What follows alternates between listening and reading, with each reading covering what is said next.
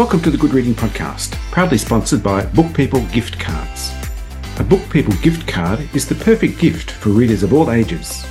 Simply order your gift card online at bookpeoplegiftcards.org.au. Redeem at any one of over 500 bookshops across Australia.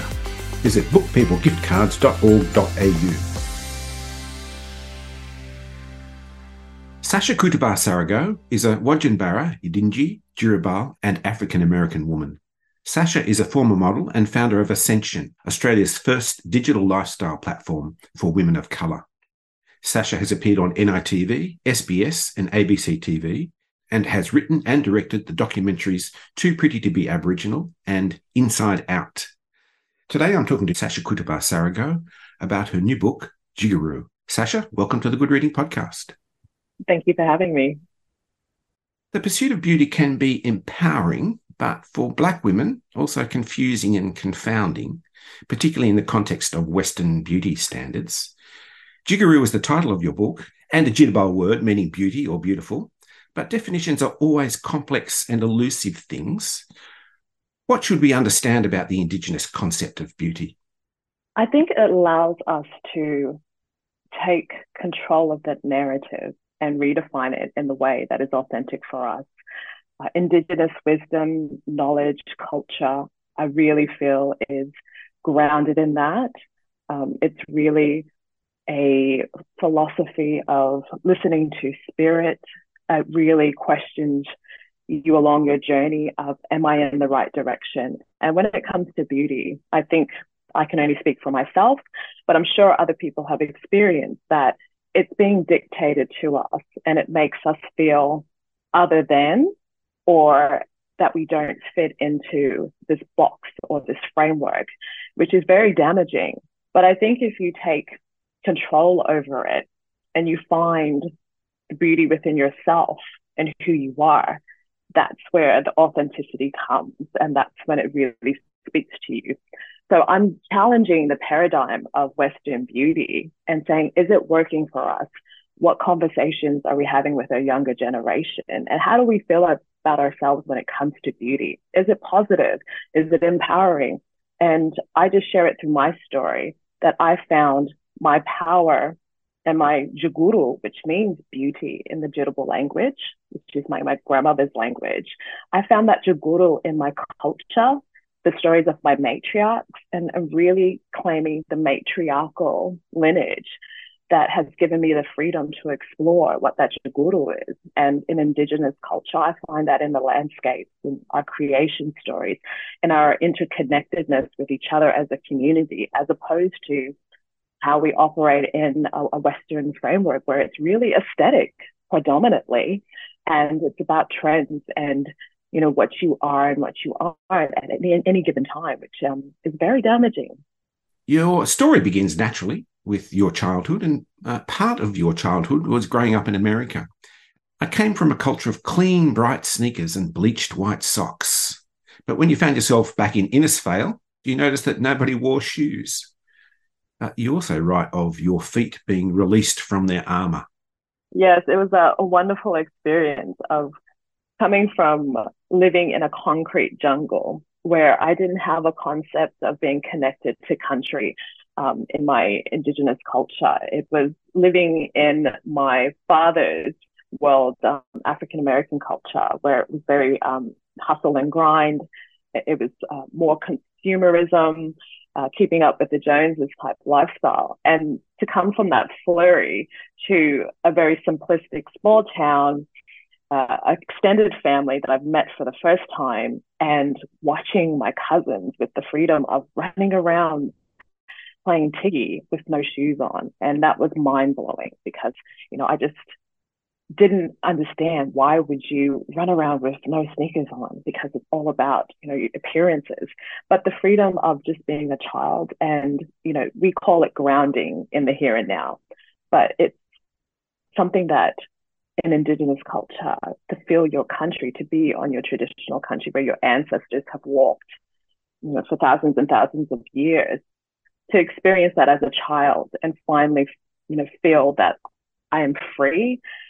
I am able to just be who I am that was a magical moment, and it's hard to describe. And I really liken it to people who have a place that they go away and they holiday and they just can just be one with themselves and nature. And it really was that I had never connected to the outside world, the beauty of the landscape. It was all, skyscrapers, cars, smog, that type of living, to just the serenity of being on country, being around family, and no expectations, just living. Your introduction to the beauty industry was through your mother's salon, Majal, and this is where you discovered something foundational. Not every face is the same.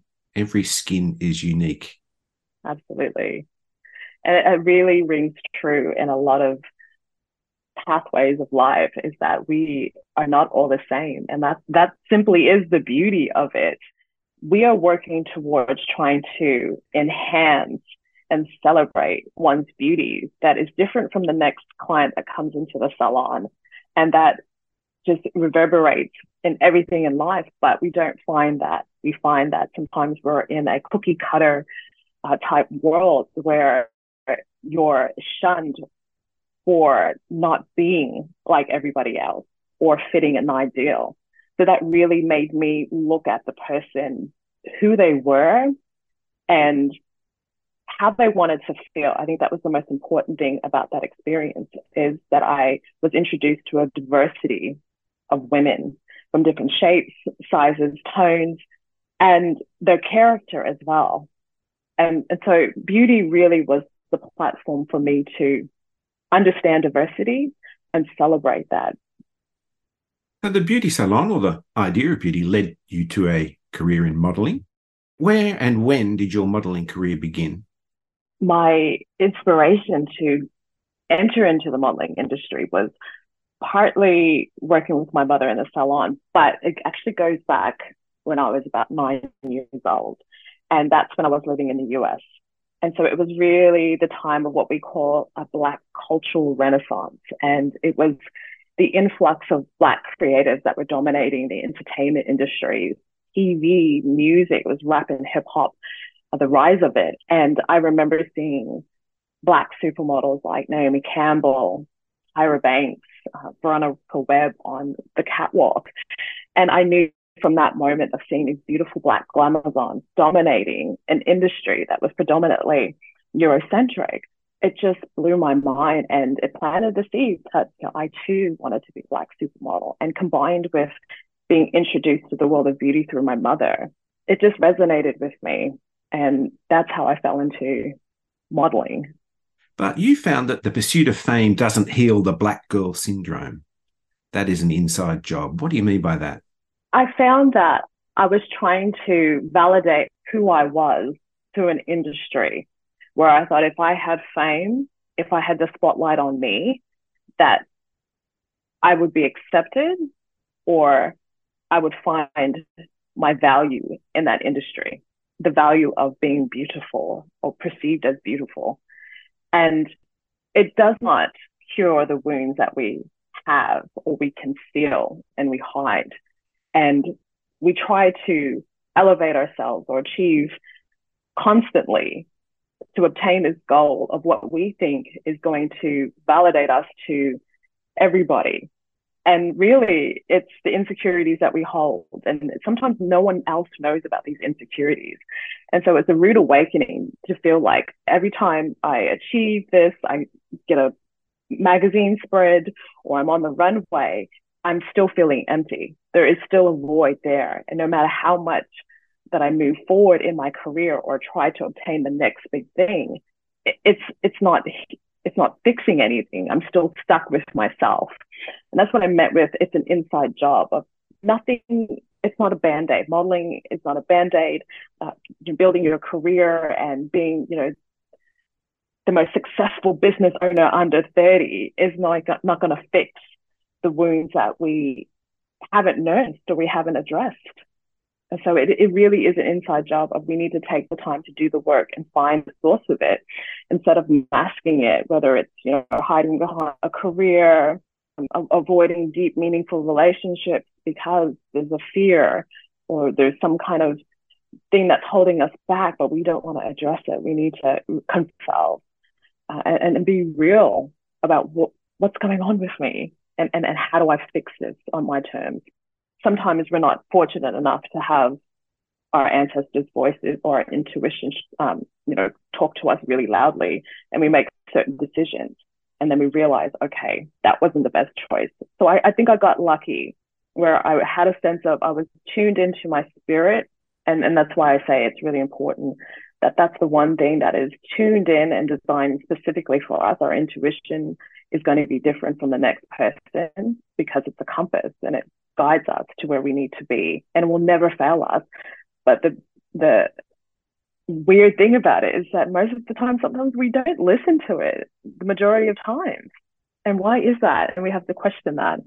So I was very lucky that I made decisions based on a higher power, or a higher voice that was looking after me and helping me to make the right decisions. In Gigorou, you introduce a mix of Aboriginal stories into the memoir, along with family stories, of course. Old Man Birgil, the beautiful young Brolga, Barangaroo, Yi, the goddess of light and creation. The one that sticks out for me is Barangaroo. We now may be more familiar with Barangaroo as the site of Paka's Peka. Now, I'm interested in the real Barangaroo. Tell me about her. I discovered this wonderful story of a beautiful ancestor named Barangaroo, and it was when I moved to Sydney, and I was living around the Balmain area, and I would ferry from Balmain to Barangaroo and Manly back and forth. And her name, or the word, stood out for me. I didn't know who it was at the time. I asked around and no one really knew, so I did a Google search. But even prior to that, I felt this strong pull, or this I don't know, it was a feeling of strength every time I would sit in that area. And I had a lot of business meetings in the Barangaroo precinct. So predominantly it's a lot of restaurants, and it was, a hub of commerce. And I remember feeling so at peace in this area with all this hustle and bustle going on. And I did my research and I found out it was this Camaragal woman, and the dynamics of the Eora women, they predominantly were the food providers for their tribe. And they would go out on the waters and fish for their clan. But the cultural leadership that they had within the tribe, and we talk today about, gender relations and, lack of equality and equity, they had that within their the clan group and their cultural system and knowledge. And she foresaw the implications or the damage that colonization would put upon their clan. And her second husband was Benelong. She was a little bit more older in age than him, and she could see the changes that were affecting her culture and her people. And so, of course, she would grapple with Benelong a bit in the decisions that he made, or what she felt was going to really jeopardize their culture in the long run. And so what I love about her is she stood in her truth. And she didn't hold back, and she had a generosity and a compassion about her.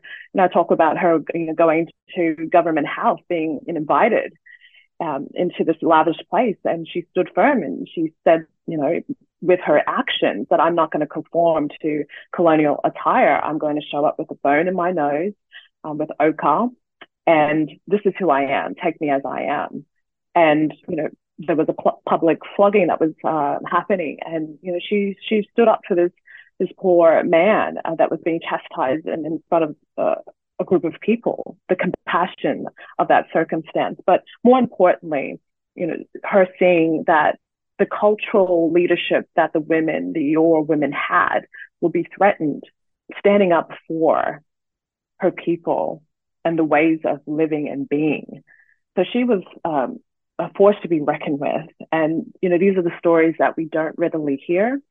And when you discover them, you're just amazed at the beauty of that, the beauty and strength within that. And so that's what I draw upon, those stories of different creation stories or ancestors who had a strength about them, a discernment. They had wisdom. And, it really goes back to wisdom is jig-goo-roo. Wisdom is beautiful. And in an age where ageism is an issue and we are demonized for not being young and youthful, in replace of that, we have a knowledge base that no one can take from us. That is a gem in itself, of having life experience and wisdom to be passed on. And I suppose much of that over the last 200 years or so has been interrupted. And one thing that keeps coming up in your book is this idea of shame, shame for Black women, Indigenous women. And you explored that concept through the documentary Too Pretty to be Aboriginal, particularly in this idea of black velvet. To find out what black velvet meant, it was deeply concerning, to say the least. But it's confronting this secret, that hasn't really been talked about, but is known to Aboriginal women and the women that have come before us. But it happened, on the frontiers during colonization, and it's still happening in certain ways, but it's very stealth in ways. But for me, being told what black velvet meant and seeing that happen within my family, of the sexual exploitation of Aboriginal women in different shapes and forms, and trying to understand that, okay, the way that I'm looked at as a Black woman is very different from non-Black women, and to question that, why is that? But also too, the damaging effects that it had on my own ways of looking at my beauty, my femininity. I felt less than, or I felt dirty. It felt like I had a stain on me that I just couldn't get rid of. And so in the documentary, through the statement, this very sexist and racist statement, "You're too pretty to be Aboriginal," I question and interrogate that. But I do that in a sense of having conversations with other Aboriginal women who have been assaulted with this deeply disturbing statement, to question what convicts a stranger to come up to an Aboriginal woman and question her cultural heritage, and then offer a statement, "You're too pretty to be Aboriginal." What does that mean? And when you go back, it does go back to where it all started, through the colonial tropes like black velvet, gin, and lubra, and, sexually demonizing Aboriginal women. And you see it coming through different, literature, songs that were written by colonists, and, even in I think it was the first film that was shot in color, and it was Jeddah. The term gin and lubra in that film. So there's been this deep reckoning of, why is that?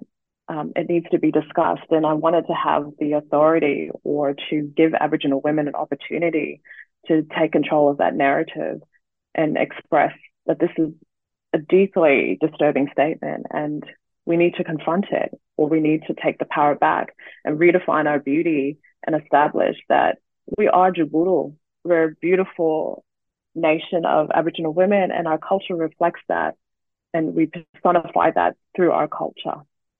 You are also the founder and editor of Ascension online lifestyle magazine.